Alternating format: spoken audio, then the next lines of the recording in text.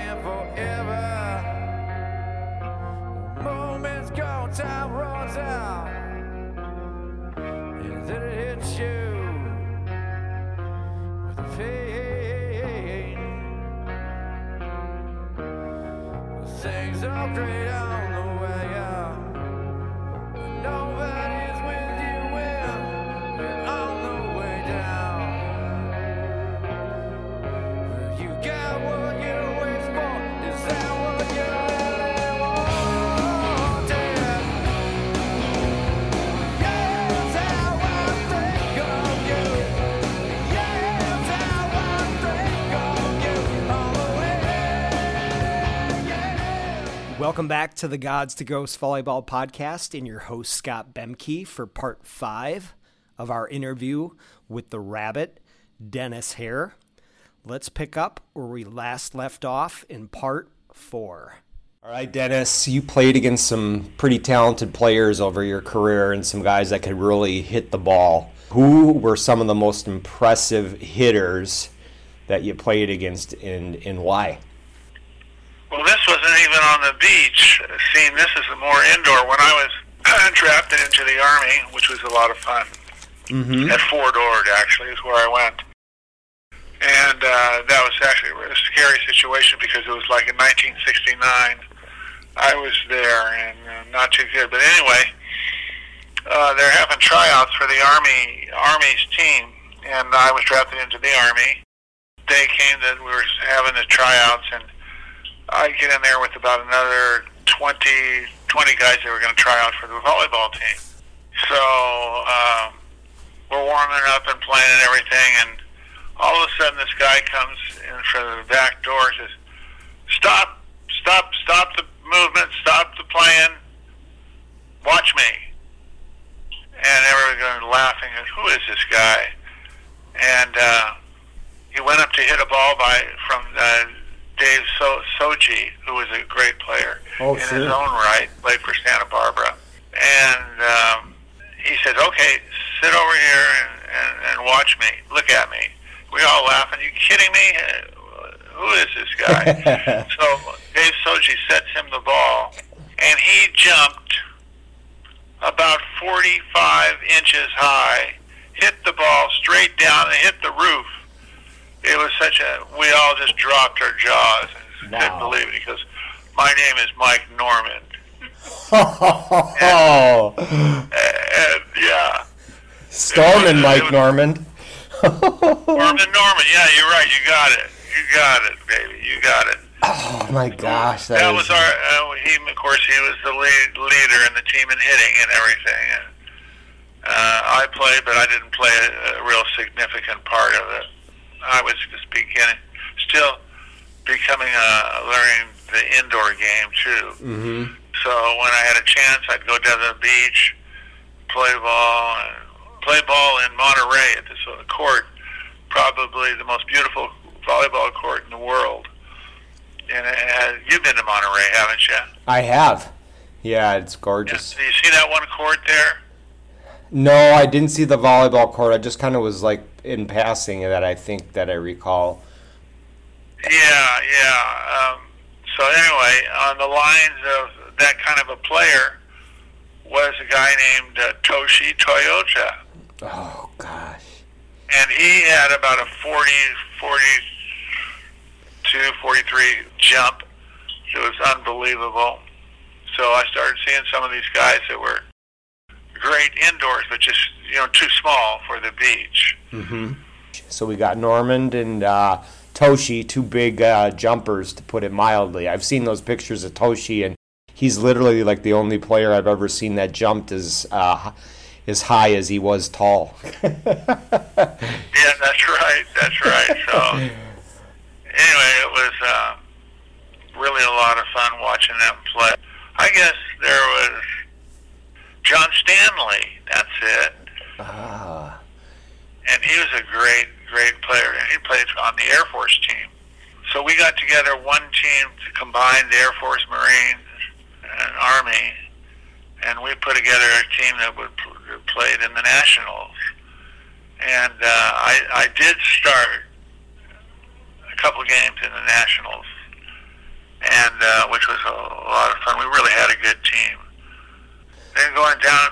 beach. Well, I'll give my first shot to Tom Shamalis. I thought he was thunderous when he hit the ball. Let's see. You got Von Hagen, of course. Larry Rundle. Oh boy, there's so many that I played against. I played against them all as far as big name players. I never did get to see Gene Selznick play or some of the real oldies but goodies, Mike Bright. Mm-hmm.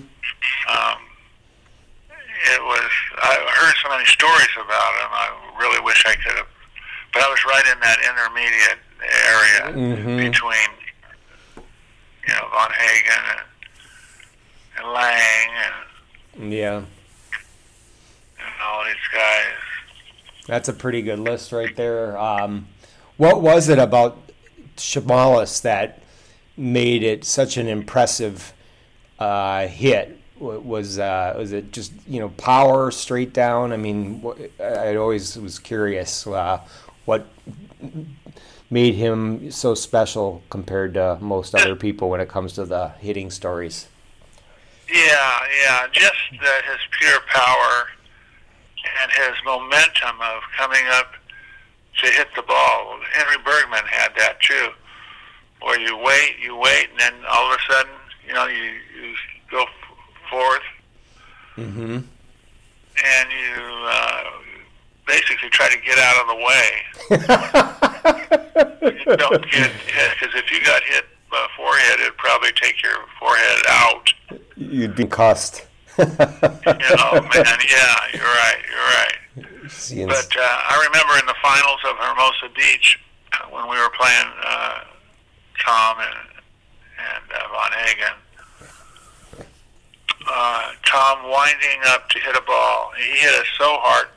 I happened to just stick my hand out just to the right, just a little bit, and it hit right on my hand and bounced about 30 feet up in the air. And all these people were going, "Ooh, wow, ooh, wow." Well, I hurt my hand on that damn ball. Damn you, hand. You got to get out of the way of that next time, or else I'm getting rid of you. That's it. Ron Lang laughed when he... Yeah, I believe it. He's got that little evil laugh when it comes out, too. It's kind of funny. You're right. Diabolical, I call it. Everybody looked up to Lang. He was the guy. He was the guy, so mental, so tough. But he wasn't that great, a pound hitter.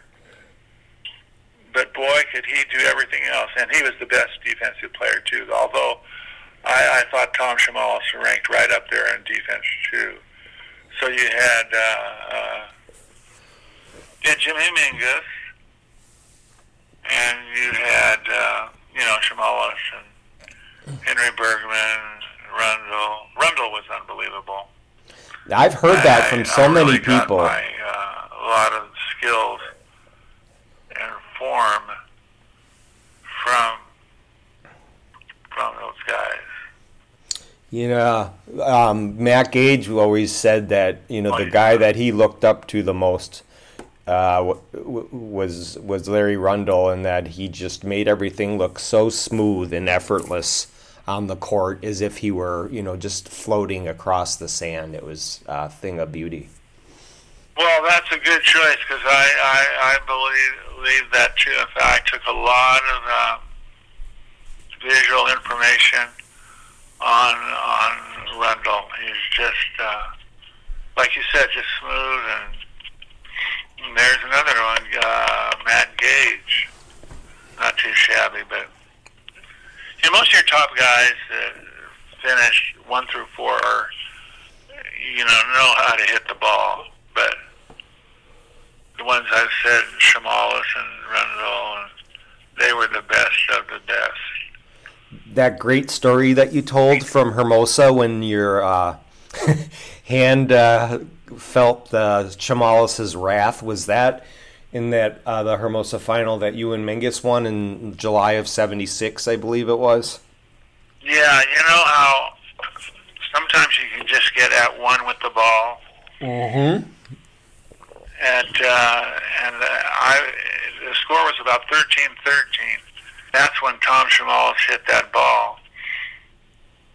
And I made, of course it was luck and skill too.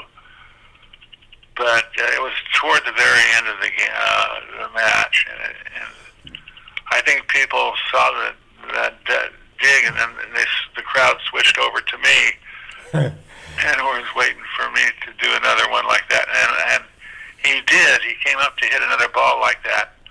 But I remembered I was smart. I didn't let him hit it again. I just backed away. Give him a point, you know. Yeah. But anyway, that happened on that tournament. That one that you dug, did it go up? I guess could get you a set and you could put it away, or did it? Oh hell, they could have all had lunch. Come back 30 minutes later, it's coming down. Yeah, we had a good old time. Had a couple beers.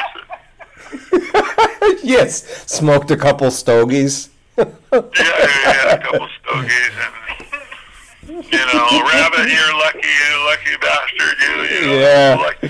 They got everything. And I said, you want to see it again? Yeah, sweet. I'll do it with the other hand this time. Yeah. just to. Anyway. That's awesome.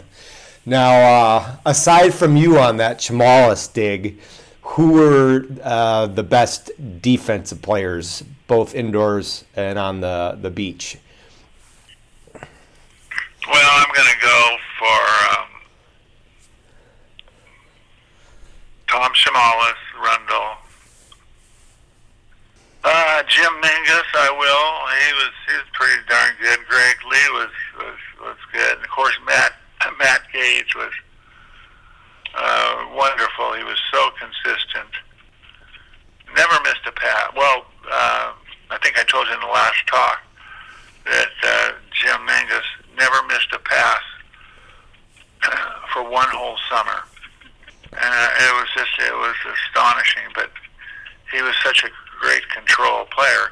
I'll tell you, Buzz wasn't bad either. He was a wonderful player. Captain Buzzard, yeah. Captain Buzzard, yeah. And like I think I told you last time, we just didn't get much involvement with them because they were in an area playing where no players would go down, because I never went down there, and I would have loved to have hooked up with him. And he ended up playing with the Blowfish quite a bit, and they were a good team. Yeah. And Wally and he and Matt played a lot together too. So They started out together.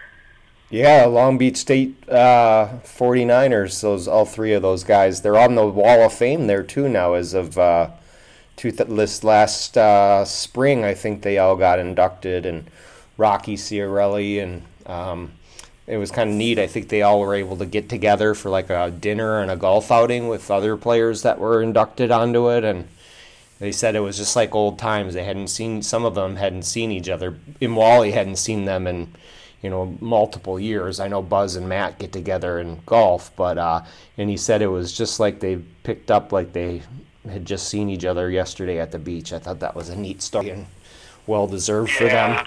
Yeah, that's the way it goes. I haven't seen somebody for a long, long time, but once you see them, it's just like yesterday. Yep. That's the bond you guys will always have from that special era that you played in, I think. Oh, yeah, I think you're right.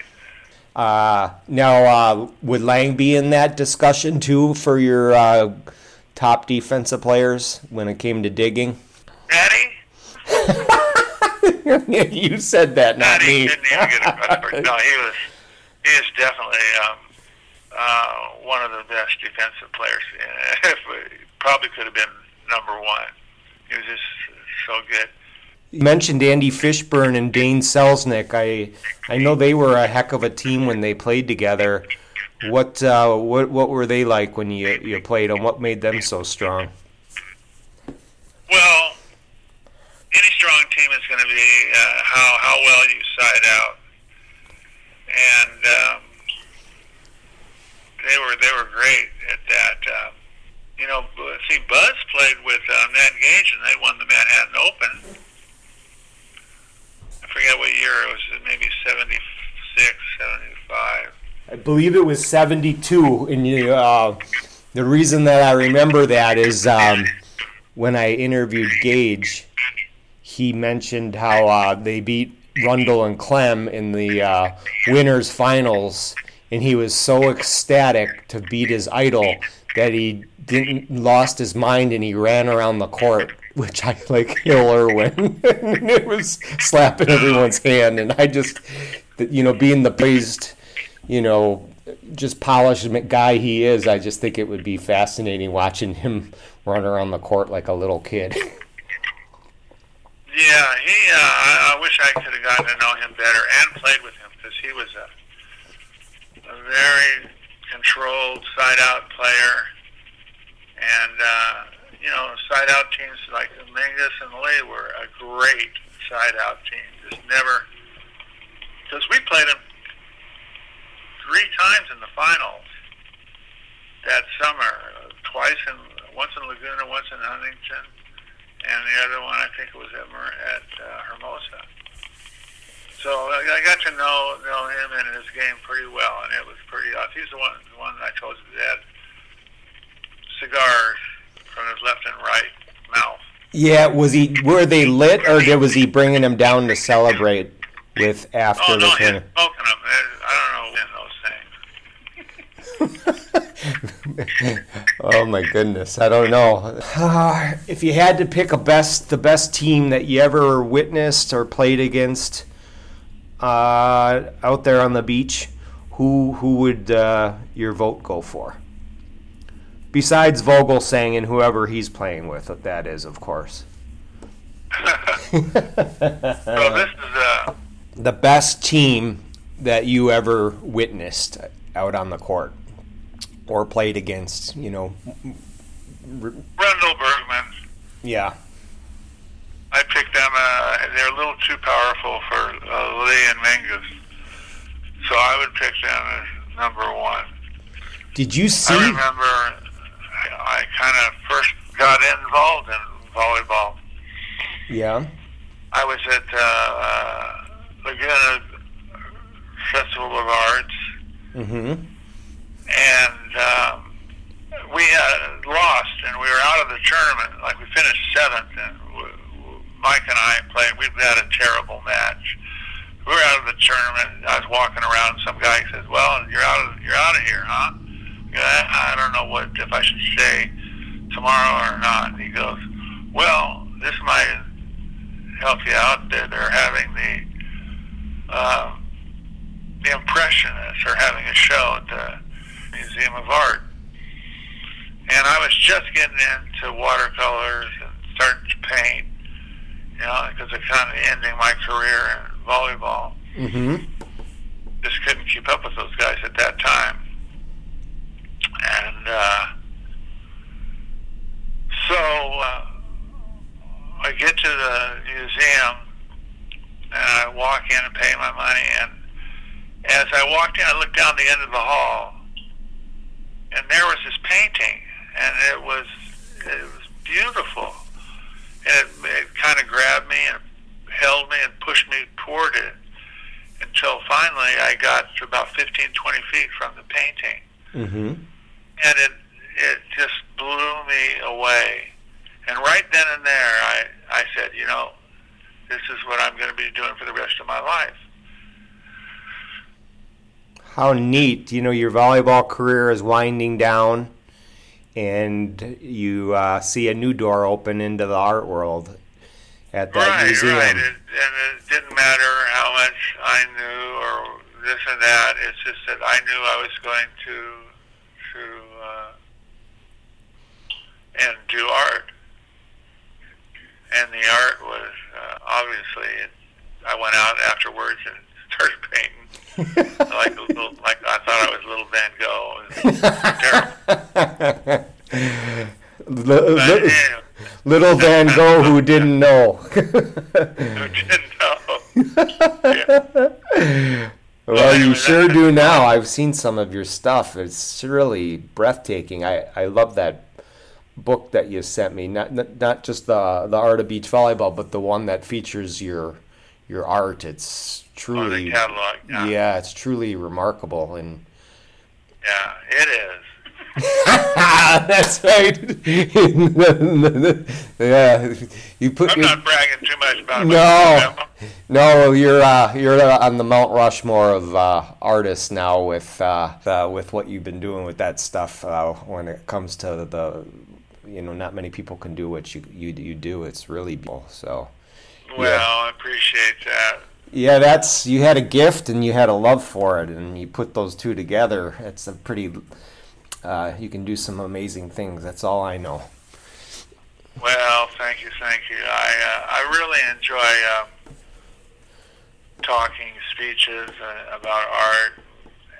So the art is it one of those things that you have moments of inspiration, and like kind of like a songwriter that can write like a classic song that is amazing, and they do it in like 2 minutes because it just comes to them and flows.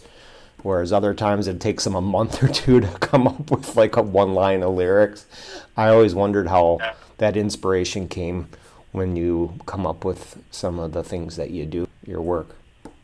Well, I think you start with an idea, and you try to go out there and depict that thought in your mind. But a lot of times, it's construction of it and then deconstruction. So it may lead you. I mean, if you're working from a photograph, you're not going to paint every little tree that's in there if you're doing a landscape. Yeah. And you go with what your gut feeling is, and the same as volleyball. You have a gut feeling. You know you can do it, and it's doing it. But the art has been, 40 years now, I think it is, something like that. So what I'll be doing in the future is smaller, because I have a huge studio. It's about 2,000 square feet. And did you build that studio, or was it or did you buy a home that had something similar and turned something about the house into the studio, or how did that work? Well, it was like a two-car garage, and we cut out the walls and made it. It's got high ceilings. It's just perfect. Like I can do a gigantic painting, a large one, because I love working big. But now I'm going to be working smaller, and so it's good. It's going to be good. I'm looking forward to it. How neat! Not too much volleyball anymore, but I certainly. Wait a minute! I thought you said that you and I were. I thought you said you and I were going to make a comeback this summer. What happened to that? I measured. You were too small. Yeah, there's no midget tour. He said, "Get lost, kid." You'd have made Ocean Toyota look small. Yeah. Or Oh boy. Well, what if I could jump like Storm and Norman though? Would that help? damn right it would. No, I could jump maybe half as high as him. I've seen the photos. He was something else. Yeah, nice guy too. Good guy. Yeah, he's a very talented artist too. Did you know that? No, I didn't know that. I'll send you some pictures. He, he's retired now with his amazing wife Tony, and he is in the Oceanside, down in the San Diego area. And Right. he had moved over there from Hawaii. He had taught art over there for, I think like 20 plus years at art and maybe math, I think, or at a high school there. And now he's retired, and he's got a really amazing grandson that he loves to be around. And he does art, and a lot of people are, on the old school volleyball site, he kind of posts pictures of the stuff that he does and the processes, and then, people will end up buying one. So I bought a couple, and then like Gary Sato bought one, and other people have been buying them. I'll send you some of the pictures before or after we get off the phone today. And Yeah. you could take a look see, and then you can critique it and tell them to stick to volleyball in Green Beret and give up the art. I bet he would like that. Oh no, he'd come hunt you and I down. We wouldn't be here to talk about it tomorrow. He'd live up to his nickname, Storm and Norman, and teach us a good lesson. Don't mess with those Green Berets. I'm sure that the paintings that he does has some kind of Hawaiian feel to it. Yeah. For living. Yep, lots of beach stuff, a lot of beach and ocean type things he likes to do. He paints I think it's pronounced Hanu's turtles really well. That's my nickname for Gary Sato. He paints these, Storm and Norman paints these beautiful turtles, and then I go that they remind me of Gary Sato. Gary Sato, he's a good sport. He goes, that's right, Scotty, that's me out there. I like to give him a hard time, but he's such a nice guy. He's a good sport. Yeah. So yeah, I love the fact that you guys have that talent. I always wished I could draw, or I could paint, or most importantly, I wish I could play an instrument and be a rock star. You know, we could have had our Steely Dan band going on, Dennis. But I'll be on the drums. yeah, you'll be like Animal from the Muppets, bang way back there. So, who are some of your favorite musicians? Well, you know, the older I get, being 48 now, I always was a rock and like metal fan, and then, you know, growing up in the 80s, all that 80s type music was great. But the older I get now, like I like to reminisce on a lot of those great 70s bands that played, whether it was the Eagles or America. Crosby, Stills, and Nash, just what, you know, Gordon Lightfoot, these bands that just were amazing songwriters that, you know, we'll probably never have. It was just like the volleyball was for you guys. It was just like the perfect time, and they had these great musicians, and it was just the perfect atmosphere to make so many amazing bands and so many great, you know, songs. It's, you know, I don't know if we'll ever get back to that again. Everything's so processed, and, you know, I like stuff when bands, when they play live, they sound just as good as they do on the record. That's the way it should be. Yeah, I hear you there. I hear you picked out some good ones. Yeah. I know you mentioned Steely Dan was one of your faves and reminds you a lot of that era. Who would be on your playlist? The Monkees. Because you like to monkey around, Dennis. I know. I should have known. I better not tell that to Barb. Yeah. There's so many. I like from jazz to heavy metal, even Metallica. I like a lot. Yeah. And good then for you. The electronic world, and Talking Heads, and Radiohead, another great band. Sure. Anyway, there's so many that I just couldn't go through them all. Yeah. Well, that's a pretty broad range right there. I can see I like many of those as well. Do you listen to music when you're painting in the background, or do you like silence or just natural sound? No, I can do both. I kind of like the best, I think, is with music. Mm-hmm. And so I would drive my van around to if I found a place that I thought would be a good painting spot. And I had some really good luck in Monterey. I had this this one painting I was doing up in a kind of a landscape scenery place not that far from the volleyball court that I told you about. Yeah. And, you got some inspiration there, listening to music in the van and then paint it away. Oh yeah, that's it. This concludes part 5 of our interview with Dennis Hare. Thanks for tuning in for it. As a reminder, please make sure to visit our website, which is godstoghosts.com, and also stay tuned for part 6 of our interview with Dennis forthcoming.